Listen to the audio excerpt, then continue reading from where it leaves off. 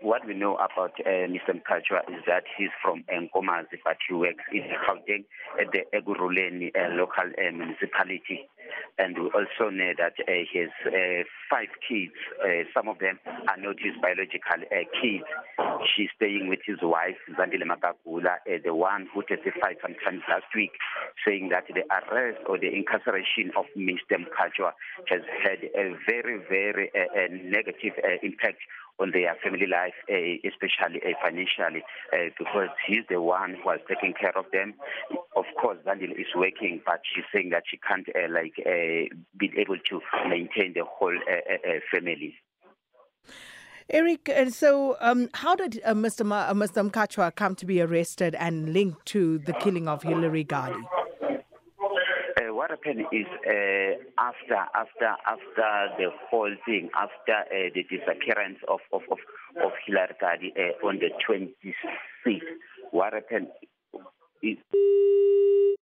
Well, our apologies, as you could hear that line dropping on us there. Our reporter, Eric Lubisi, he is still just making his way out of court. The Mpumalanga Magistrates Court, the Nelspruit Magistrates Court in Mpumalanga has just delivered judgment in the bail application of Sipho Mkhatshwa, one of the 3 men accused of killing Hillary Gardee, and bail was denied. Eric, thanks for getting back to us. So you were still telling us about how Mr. Mkhatshwa has been linked to the killing of Hillary Gardee. Yeah, what happened is the court heard that after the disappearance of Hillary Gardee, one Sangoma took the police to say Mr. Mkhatshwa had gone to consult to him, saying that he has killed a woman. And after he was failing to pay the Sangoma the money for cleansing him, that's when the Sangoma went to the police and reported him. That's how the police got to know of Mr. Mkhatshwa. But after that, we understand that Mr. Mkhatshwa also pointed out the other 2 accused, Mr. Lukele and also Mr. Kama. And how are the 3 of them related? Do we know at this stage, Eric? Not exactly, but I understand that at some stage they were, especially Sipho Mkhatshwa and Mr. Lukele, at some stage they went to the same university at Wits, so I think that's how they know each other. And just with regard to the other 2 accused, where are they currently?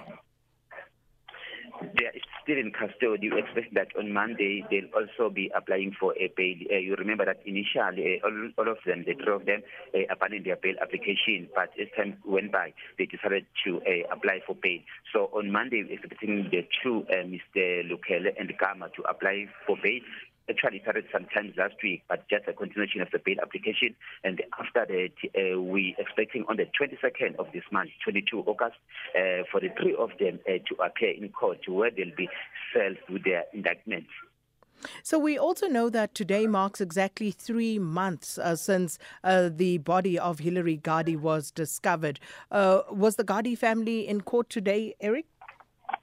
Yes, of course. The family members who have always been in court, they were here. The leadership of the EFF was also here.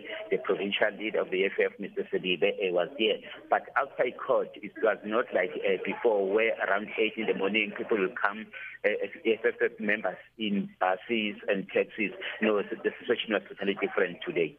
But while in court, we could hear them singing. I'm not sure if the number will surpass the number that we've seen before. Eric Lubisi, thanks so much for watching that story for us, our reporter in Mpumalanga.